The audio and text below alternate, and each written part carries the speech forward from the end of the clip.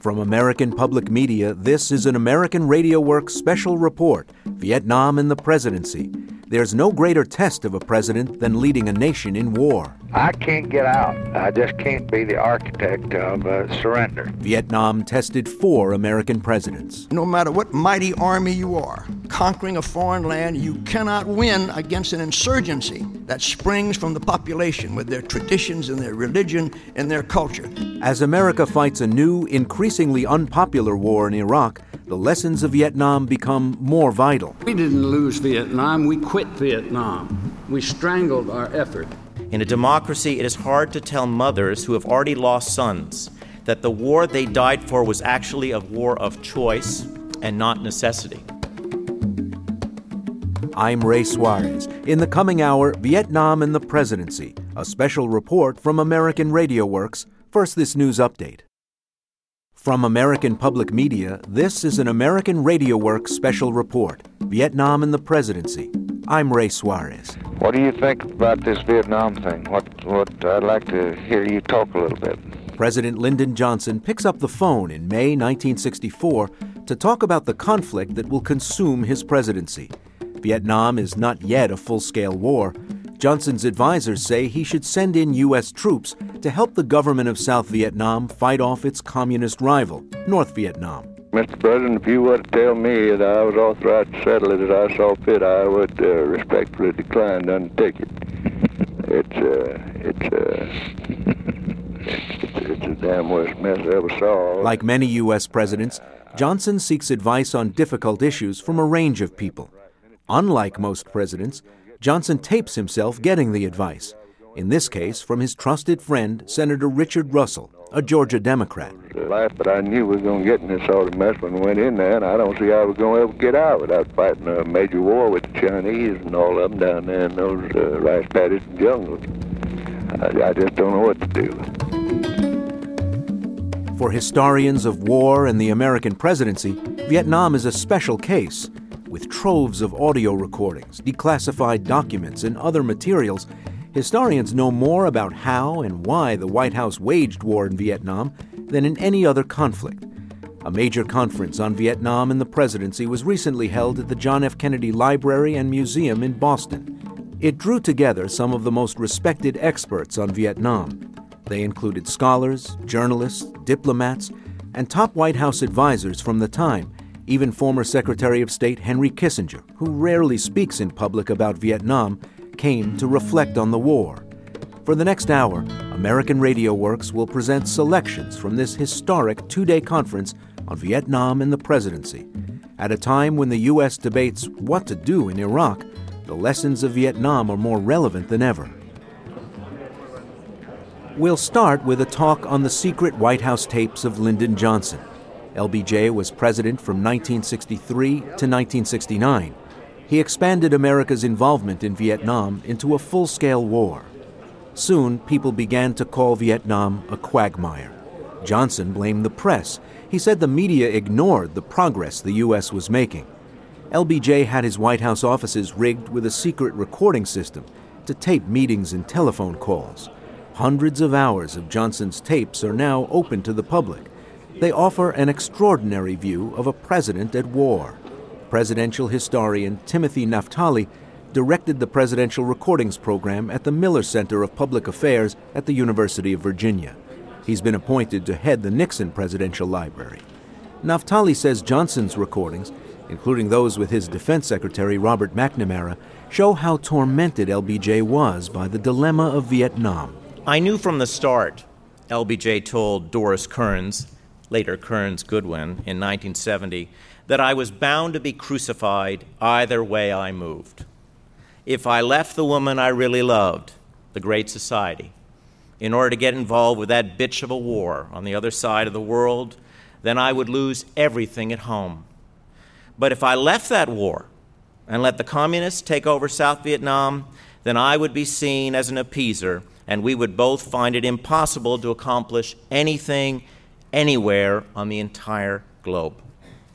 The Johnson tapes we have through mid-1966 do not contradict this image of a tormented leader. Rather, they bring Johnson's indecision and agony to life in ways no written words could ever do. 40 years later, to a different generation caught in a different war, Johnson, in his own words, paints for us the bright lines of the box that he felt he was in. In this first clip, it's July 1965. The Saigon government has collapsed in yet another military coup, and Johnson's own military commanders have told him that to rescue South Vietnam, the United States needs to increase its deployments from about 75,000 men to 175,000 men. A year earlier, in August of 1964, Congress overwhelmingly passed the Gulf of Tonkin Resolution to authorize the use of, quote, all necessary measures to repel any armed attack against forces of the United States and to prevent further aggression, unquote, in Vietnam. Listen as Johnson and McNamara discuss the fact that Congress really didn't authorize an Americanization of the war, but they would just have to go out on a limb and do it themselves. It's a remarkable admission from the President about the limits of congressional authorization of the use of force. I don't believe if you ask them to go in with you, I think you'd have a long debate. And if you don't ask them, I think you'll have a long debate about not having asked them with this kind of a commitment. Even though there's some record behind us, we know ourselves, in our own conscience, that when we asked this resolution, we had no intention of committing this many ground troops, and we're doing so now, and we know it's going to be bad, and the question, do we just want to do it out on a limb by ourselves? In July 1965, Johnson spoke with civil rights leader Martin Luther King about the Voting Rights Act pending in Congress. But Johnson also wanted to talk about Vietnam. King had been publicly criticizing Johnson's handling of the war. King's side of the conversation can't be heard, but Johnson explains why he feels compelled to fight in Vietnam.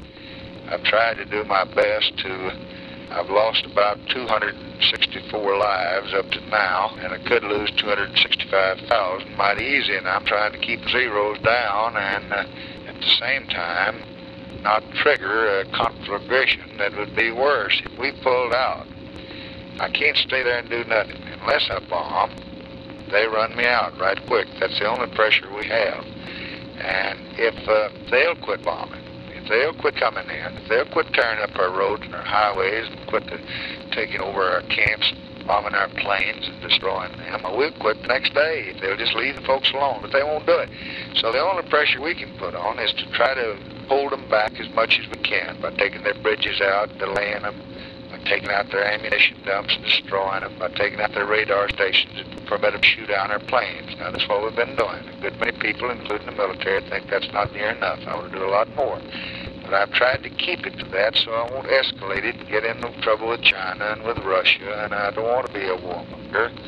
If I pulled out, I think that our commitments would be no good anywhere. I think it would immediately trigger a situation in Thailand that would be just as bad as it is in Vietnam. I think we'd be right back to the Philippines with problems. I think the Germans would be scared to death that our commitment to them was no good. And God knows what we'd have other places in the world. I didn't get us into this. We got into it in 54. Eisenhower and Kennedy were in it deep. There were 33,000 men out there when I came into the presidency. Now, I don't want to pull down the flag and come home running with my tail between my legs, particularly if it's going to create more problems than I got out there. And it would, according to all of our best judges. On the other hand, I don't want to get us in war with China and Russia. So I've got a pretty tough problem, and I'm not all wise. I pray every night to get direction and judgment and leadership that permit me to do what's right. Well, 3 weeks later, on July 28, 1965, Johnson would announce, very quietly actually, that an additional 50,000 U.S. troops would be sent to Vietnam immediately, and he is immediately worried about opposition. 2.5 months after this conversation, it's already clear to the Department of Defense that this escalation is not working. This clip does two things. First of all, it has a remarkable admission by Robert McNamara that this strategy is failing in Vietnam. This is November 2nd, 1965. And what's equally interesting is that the president is much less interested in that than in the fact that this little-known Harvard professor named Henry Kissinger has just gone out to South Vietnam and has returned and is criticizing the administration. And this is also a sign of McNamara's pessimism about the war. How's your battle going out in Vietnam? Well, pretty well, Mr. President. We will have a paper for you, as I think Mac may have told you, next week after Dean and Mac and I work further on it in relation to Vietnam. The current battle is going along very well. The problem is that it's not producing the conditions that will almost surely win for us. It may, but it probably won't. And therefore, we're going to have to pose the problem to you and suggest some alternative solutions to it. And Who sent Kissinger out there, Bob? Christ, I don't know, but he certainly blew off in the paper this morning. I read in the cable that Lodge had asked for him. I don't know whether this is true or not. What did he say? Well, the Washington Post has a story which says there are authoritative reports that Kissinger will tell the White House that there's not yet a cohesive national government here, primarily because nowhere among the national leaders is there a true sense of dedication to the nation. Who in the hell lets these folks get in? I don't know. The next and the next and final conversation is between Johnson and Eugene McCarthy. This is February 1st of 1966. The United States has resumed bombing North Vietnam. McCarthy is becoming more vocal in raising questions about this policy. This conversation has two elements that I think are very important. One is Johnson's increasing defensiveness about the box that he's in, and also Johnson's anger at the mess that the Kennedy administration left him, and his blaming the administration for the ZM coup, which he felt was a bad idea at the time and continues to feel is a bad idea. What they really think is we ought to be there and we ought to get out. Well, I know we ought to be there, but I can't get out. I just can't be the architect of surrender. And don't see, I'm trying every way in the world I can to find a way to thing. But they don't have the pressure that will bring them to the table as of yet. We don't know whether they ever will. I'm willing to do damn near anything. If I told you what I was willing to do, I wouldn't have any program. Dirksen wouldn't give me $1 to operate the war. I just can't operate in a glass bowl with all these things. But I'm willing to do nearly anything the human can do if I can do it with any honor at all. But they started with me on Jim, you remember. Yeah. He was corrupt and he ought to be killed. So we killed him. We all got together and got a goddamn bunch of thugs, and we went in and assassinated him. Now, we really had no political stability since then. The McCarthy conversation is heartbreaking to listen to. This is 7 years before the war would end. This is before future Senator John McCain was even taken prisoner, and approximately 95% of those whose names would ultimately be on the Vietnam War Memorial were still alive. The president, however, does not know how to get out. In a democracy, it is hard to tell mothers who have already lost sons that the war they died for was actually a war of choice and not necessity. Johnson's private agony was unknown to the public in 1965 and 1966, but is very clear from the tapes. Presidents, who in our system are commander-in-chief, in addition to being head of state and head of government, cannot admit to a losing war in public. It is one of the conundrums of our democracy. The president is potentially the most powerful persuader, and yet fearing public and international public opinion, a president often chooses not to use his powers of persuasion, thus tying the country to what he knows to be a failed policy. Thank you. Presidential historian Timothy Naftali speaking at Vietnam in the Presidency, a conference at the John F. Kennedy Library in Boston. Coming up, a conflict, if you enter into it, God forbid, must be entered into with the full knowledge that your nation is being committed to the sacrifice of its young men and women. And for that reason, every asset of the nation must be applied to the struggle to bring about a quick and prompt, successful end, or don't do it.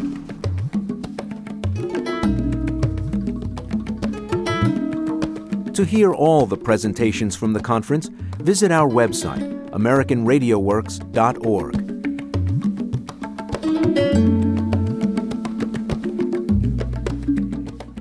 I'm Ray Suarez. You're listening to Vietnam and the Presidency, an American Radio Works special report from American Public Media. From American Public Media, this is an American Radio Works special report, Vietnam and the Presidency. I'm Ray Suarez. Beginning with Dwight Eisenhower, 4 American presidents struggled with what to do about Vietnam. So did the men who worked for them, political and military aides whose job it was to craft U.S. policy against the communist government of North Vietnam. Today, some of those same men are watching as a new generation in Washington wages war in Iraq. A recent conference on Vietnam and the presidency brought together 4 key White House insiders from the 60s and 70s to assess what they had learned from Vietnam. This program presents some of the highlights from that conference. Among the speakers was Theodore Sorensen, special counsel to President John F. Kennedy. When Kennedy took office in 1961, there were 780 military advisors in Vietnam. By the time of his death, he had increased that number to 16,700. Still, Theodore Sorensen says Vietnam was never a central concern to Kennedy. Eisenhower had begun the policy of sending in military advisors and instructors. But Kennedy reinforced the policy of sending in advisors. 3 different missions were sent to Vietnam. One was headed by Vice President Johnson. All 3 of those missions came back and said essentially the same thing. Mr. President, you have to send combat troop divisions to South Vietnam. It's the only way to save South Vietnam. And you have to bomb North Vietnam. That's the other essential. And Kennedy listened to all 3 reports, but never once did he send combat troop divisions to South Vietnam or bomb North Vietnam. He was the best speech Kennedy ever made on Vietnam, interestingly enough. He made in 1954 when he warned Eisenhower and the American people from the Senate floor that we could not replace the French colonialists in Vietnam. As Al Haig said, it was a war, a nationalist war, and they were sick of having foreign troops on their soil, and no Western power, the United States or the French, was going to win such a battle. And young Senator John Kennedy said it would be futile, hopeless for us to send combat troop divisions there, and he never did. That was Theodore Sorensen, special counsel to President John F. Kennedy. Jack Valenti was special assistant to President Lyndon Johnson. He went on to head the Motion Picture Association of America for nearly 40 years. Valenti was with Johnson on November 22, 1963, when LBJ took the oath of office aboard Air Force One, just hours after President Kennedy was assassinated in Dallas. President Johnson would turn Vietnam into a full-scale war. Now, on the day that he had his hand upraised on that airplane, we had over 16,000 fighting men in Vietnam. They were disguised as advisors, but they were heavily armed and they were in the field. One of the unanswerable questions is, if there were no troops in Vietnam at that time, would Johnson have sent them? I don't know the answer.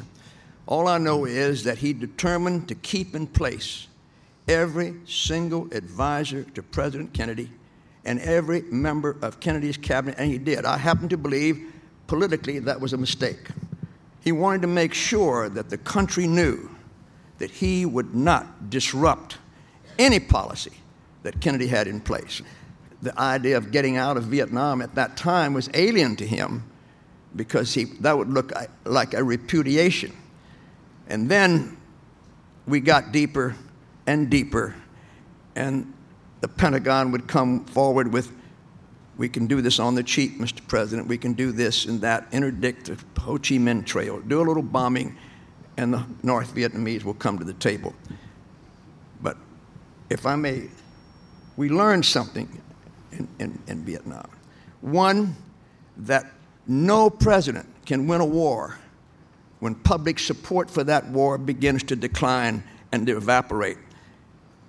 It's like setting a heavy body loose down a hill, and once it goes, you lose control of it.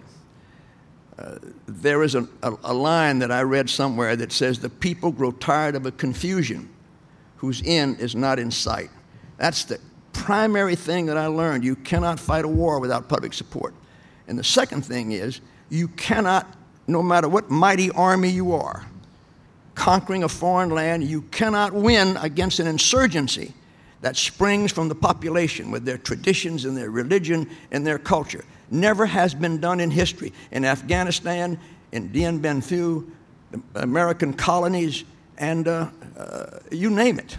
And there's never been an insurgency that didn't prevail against a mighty power. And the third thing I learned was that if you're going to fight an enemy, you got to know who they are. You got to know the ancestral rhythms and their traditions, their mores, their customs. I remember one time going into the president's office and saying, Mr. President, I'd like to have you invite Bernard Fall and other historians of Indochina to tell you, who are these people? What do we know about them? And he said, I think that's a good idea. Go see Bundy. And I went to see McGeorge Bundy, who said, listen, Jack, he said, do we have our own historians at the agency, the CIA, and state? And our historians know as much as anybody needs to know about that country. Well, as I left, I said to Mac, that may be so, Mac, but I haven't seen any of our historians briefing the president on who these people are. And the fourth thing I learned was that the Pentagon, about 60 to 70% of all their forecasts, and by the way, this is done through retrospective wisdom, as I, makes us all very smart. That 60 to 70% of all the estimates, the forecasts, the recommendations they made turned out to be wrong. Now, I'm not saying, believe me, there are two things. I never caustically criticize any president of any party because I know what he has to go through. And I don't believe that the Pentagon, McNamara on down, were developing delusive juices to pass on to the president about body counts and what they were. I don't believe that at all. They just were wrong. I learned in Hollywood that nobody knows anything. And I learned that in the government, nobody knows anything. In Wall Street, nobody knows anything. The vagaries of error infect us all. And when you rely totally on the military, no matter how gifted they are, General Haig, you accept it, of course, they can be wrong. Jack Valenti, Special Assistant to President Johnson, speaking at a conference on Vietnam and the presidency at the Kennedy Library in Boston. This program presents highlights from that meeting. Opposition to the war in Vietnam forced LBJ not to run for re-election in 1968. Richard Nixon won the White House in part by promising to end the war, but it would take another 7 years and cost hundreds of thousands more American and Vietnamese lives. General Alexander Haig commanded a battalion in Vietnam, then worked as a military assistant to Nixon's national security advisor, Henry Kissinger. Haig criticized the strategy of incrementalism, matching what the enemy throws at you rather than overwhelming it with military power. A conflict, if you enter into it, God forbid, must be entered into with the full knowledge that your nation is being committed to the sacrifice of its young men and women. And for that reason, every asset of the nation must be applied to the struggle to bring about a quick and prompt, successful end, or don't do it.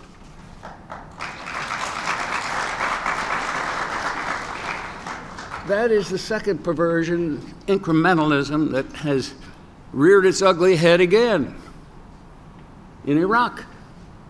How can we believe that this kind of, we send 2 1/3 divisions into Iraq when George Bush Sr. had 26 division equivalents?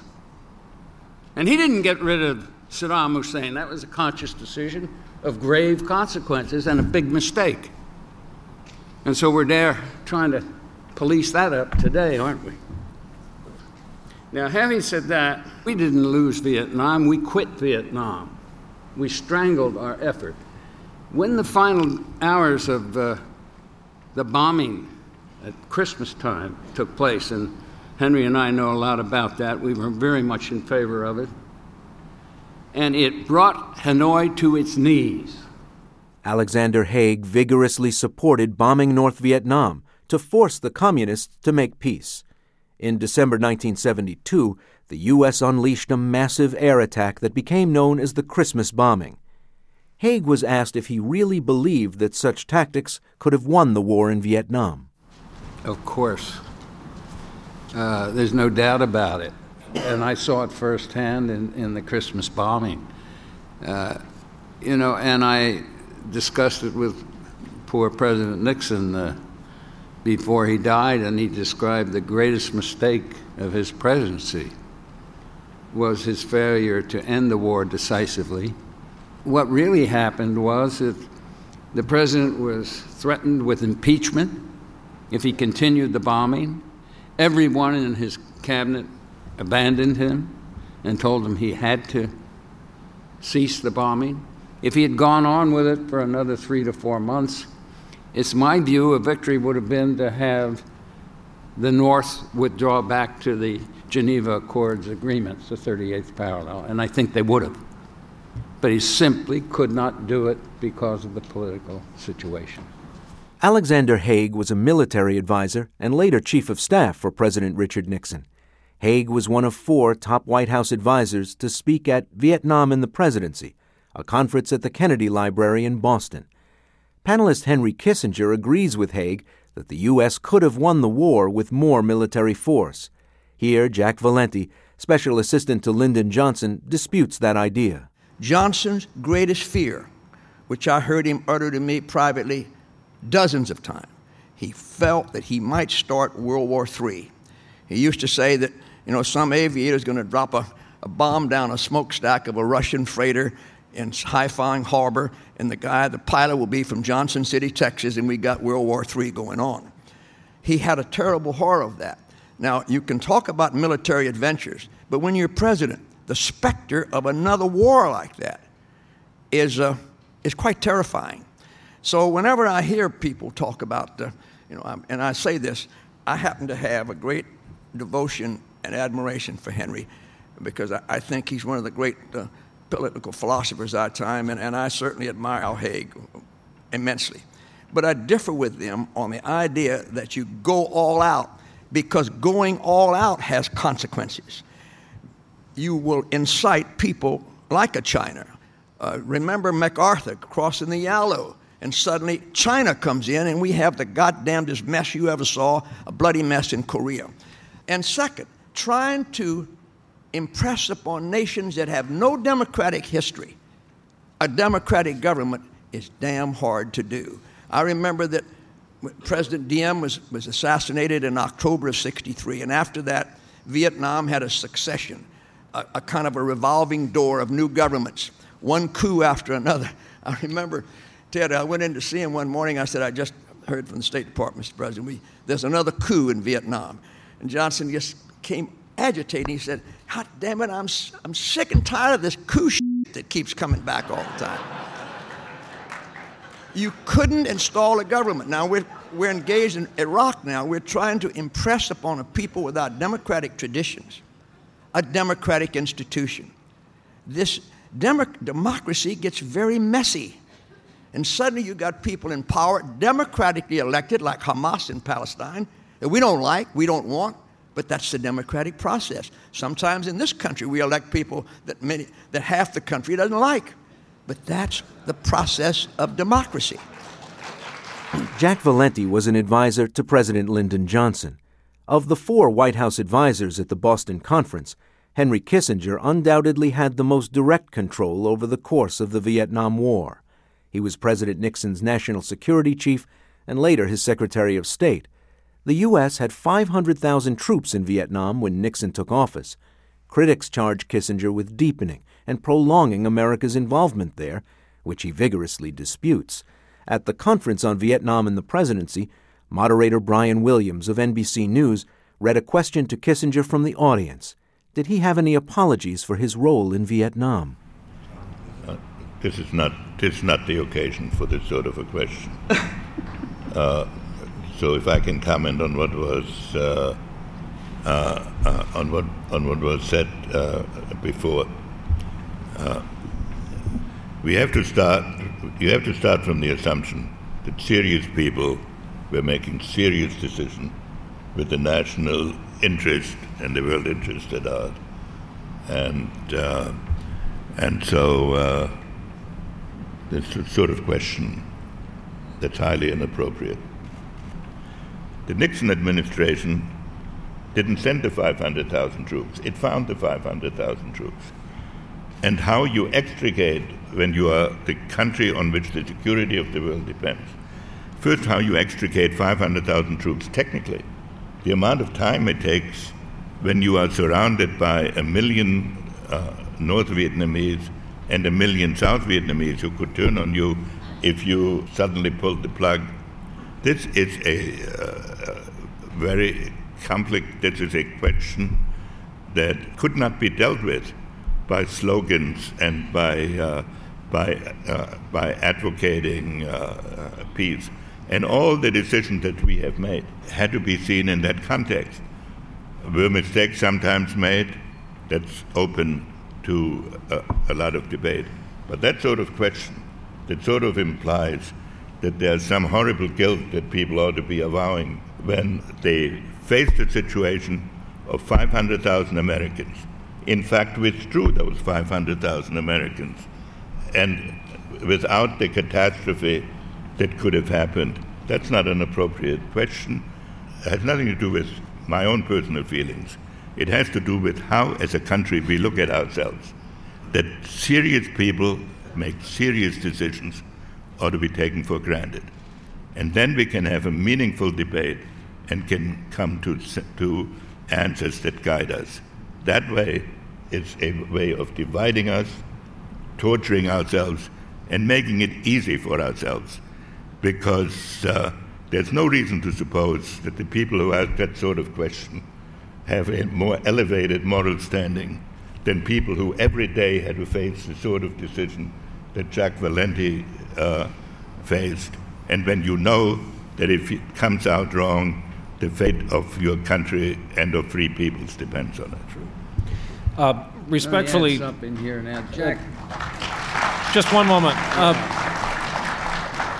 Respectfully, Dr. Kissinger, I'm seeing this theme running through a lot of these questions coming up here, and as the advocate for the questioners and the audiences, quote, "You policymakers ripped the heart and soul from 58,245 American families. What do you say to those families and the sacrifices they made because of your lack of knowledge, lack of understanding, lack of caring? It's been 30 years. There's a whole lot of anger about the conflict, Dr. Kissinger. That's what the question was meant to...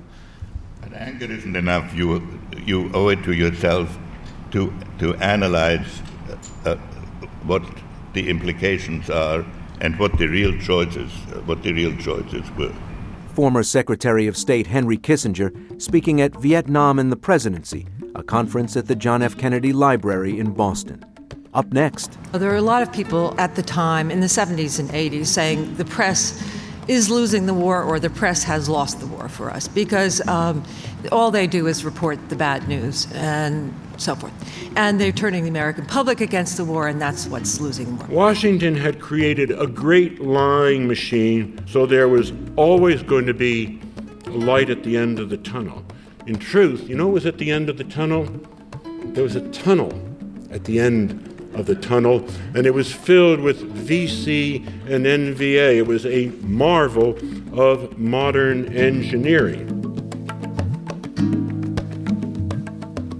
I'm Ray Suarez. You're listening to Vietnam and the Presidency, an American Radio Works special report. Major funding for American Radio Works comes from the Corporation for Public Broadcasting. You can find out much more about Vietnam and the Presidency by visiting our website, AmericanRadioWorks.org. You can hear all of the presentations from the conference, read transcripts, and more at AmericanRadioWorks.org.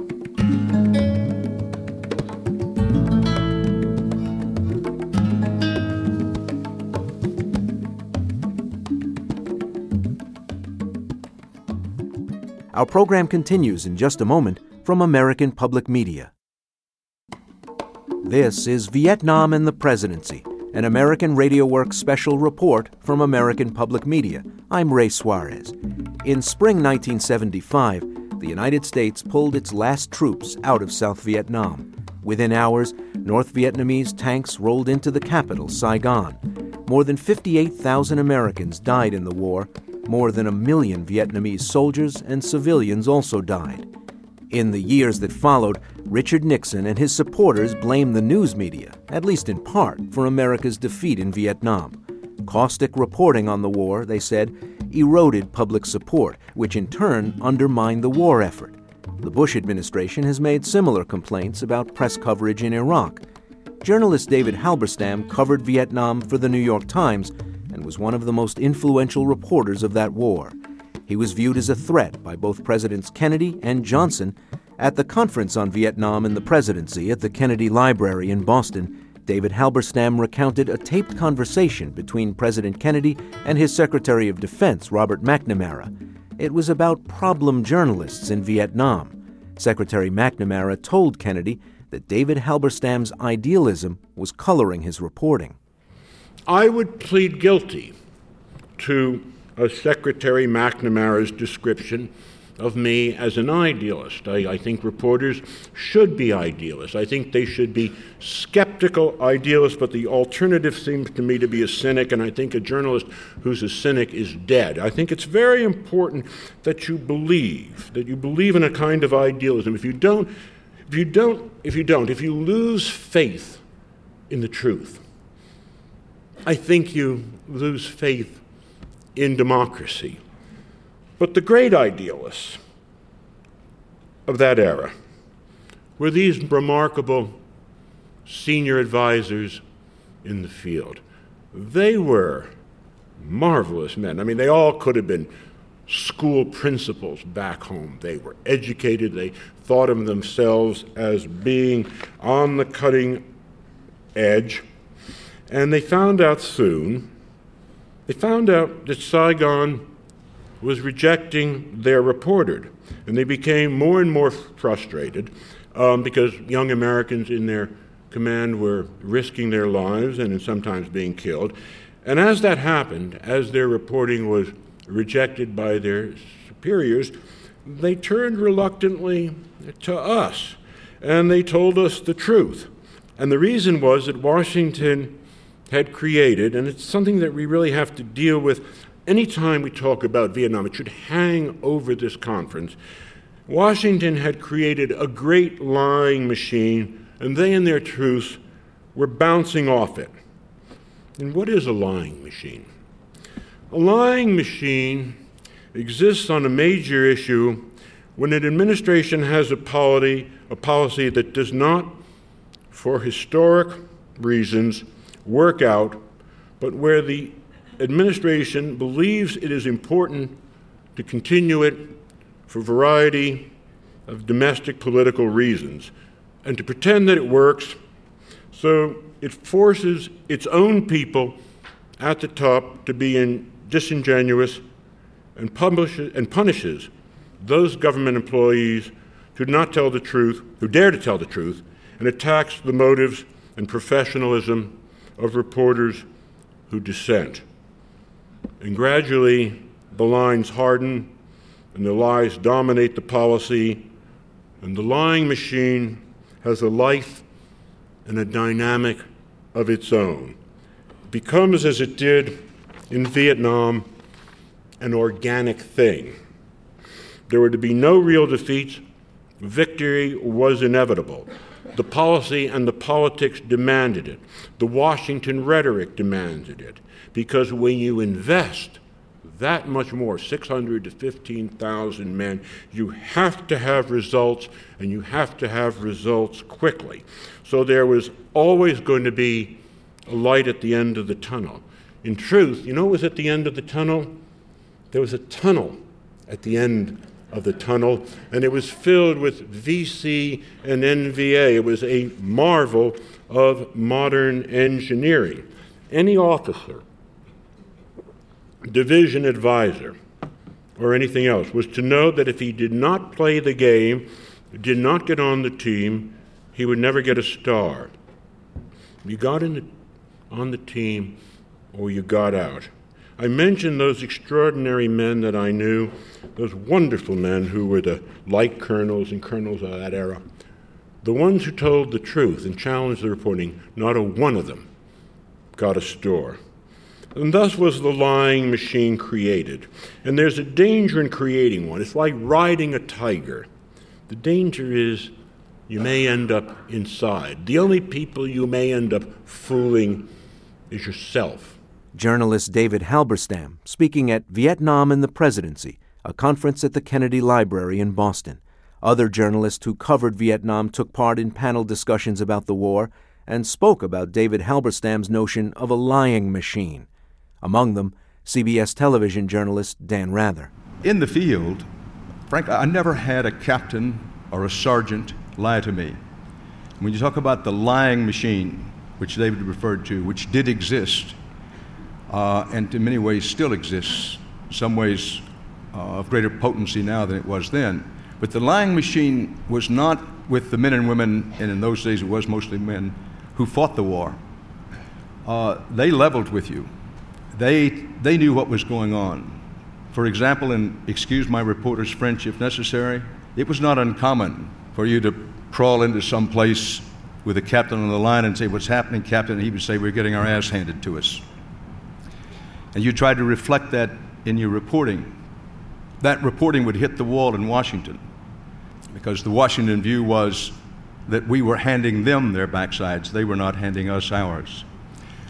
When I came back from Vietnam the first time I was there, I'd been the White House correspondent before I went and was shifted to London and wound up in Vietnam. But when I came back, I was a White House correspondent, and I was selected for a special briefing in the bowels of the White House in the National Security Council room by a very high-ranking member of the Johnson administration who had a presentation, and he pointed to a place on the map where I'd actually been, which was on the Cambodian border. It later became known as the Hook. And anyway, the briefer was talking about, he said, we're having very effective operations in this area. We're using our armor. And I'm saying to myself, armor? So far as I could make out, there wasn't any armor within 50 or 75 miles of the place, and if it had been, it would have been bogged down in these tremendous bogs and mugs. And I said something. I said, I was in that area recently, and it must be some mistake, because there's no armor in there. And he looked at me with the coldest eyes and said, "Well, you just don't know what you're talking about." Now, a great deal of the difficulty with the press and those who were trying to manipulate public opinion at the time can be encapsulated in that. Journalists went out, you saw what was happening, the soldiers who were fighting the war told you what was happening, and you came back and you got a load of what was mostly fantasy. And one definition of a reporter is one who tries to separate brass tacks from bullshine. And if you went into the field, you knew what the brass tacks were, and you knew what the other was as well. Dan Rather of CBS News speaking at a conference on Vietnam and the Presidency at the Kennedy Library in Boston. This program presents highlights from that conference. The session on press coverage in Vietnam was moderated by Brian Williams of NBC News. The next panelist was journalist Frances Fitzgerald. She won the Pulitzer Prize for her book on Vietnam, Fire in the Lake. There were a lot of people at the time in the 70s and 80s saying the press is losing the war or the press has lost the war for us, because all they do is report the bad news and so forth. And they're turning the American public against the war, and that's what's losing the war. On the other hand, there's always been a tendency to make the media into these heroes who simply destroyed the lying machine and who, by their intrepid reporting, stopped the war.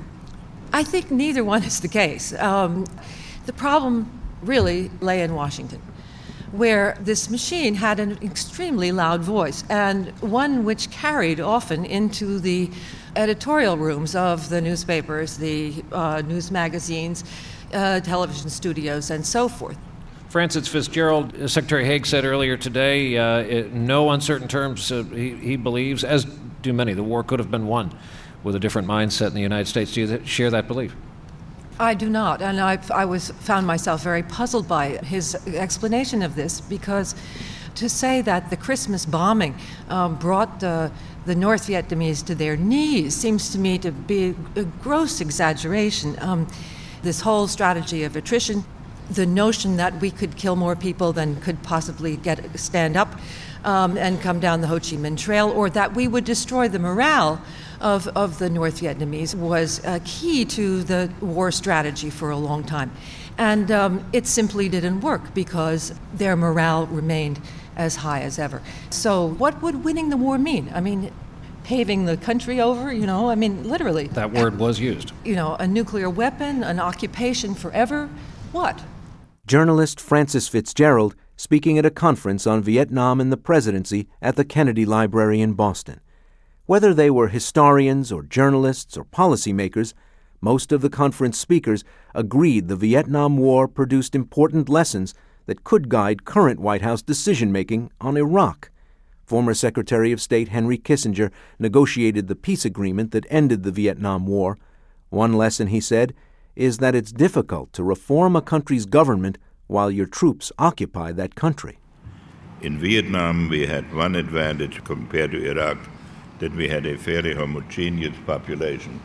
And towards the end of the Vietnam War, there was a government that was substantially in control of its region. In Iraq, we are facing a society that is split into sectarian and ethnic groups, and in which therefore there's not an adequate sense of nationhood, and where even a government, when it is formed, will more likely see its ministers represent sectarian divisions and sectarian interests than national interests. And the question that we need to address is not whether we should be committed to democracy. Of course we should be committed to democracy. But the pace at which it can be achieved and the relationship, especially in situations like Iraq and Vietnam, to the immediate security situations. I know the problem better than the answer, but it's one of the challenges we absolutely face. That was former Secretary of State Henry Kissinger. Other speakers drew different lessons from Vietnam. Pete Peterson was a prisoner of war in Vietnam for 6 years. A quarter-century later, Peterson returned to Vietnam as the first U.S. ambassador to that country since the war. The first lesson that I learned after Vietnam was no more Vietnams. That was it.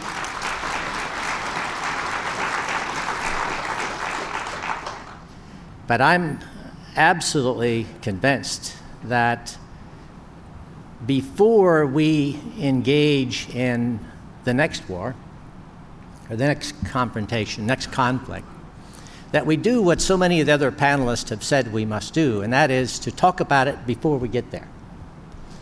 Now, for me, when I came back from Vietnam, I said, no more Vietnams.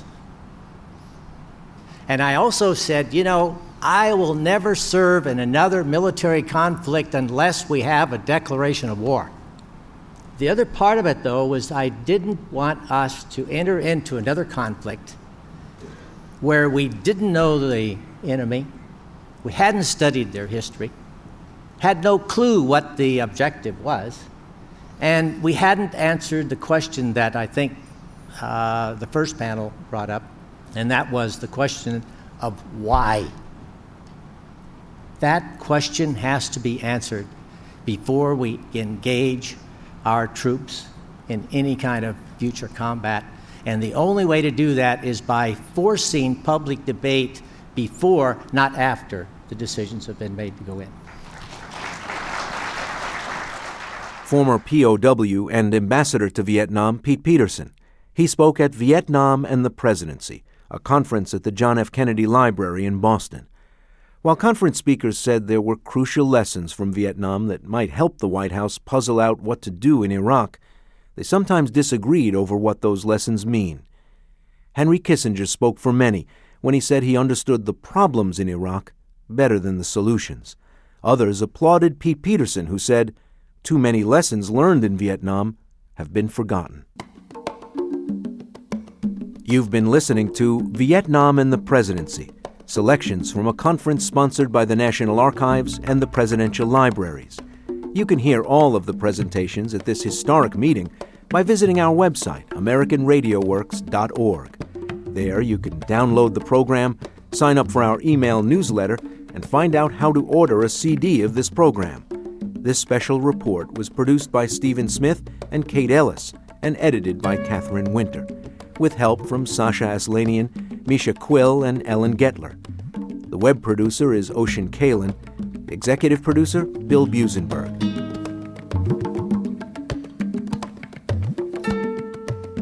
Special thanks to WBUR in Boston, the Miller Center of Public Affairs at the University of Virginia, and the John F. Kennedy Library.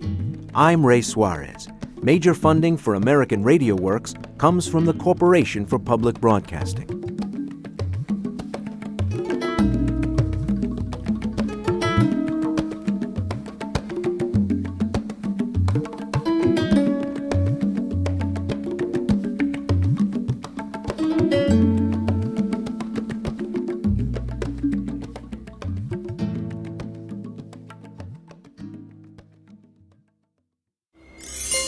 American Public Media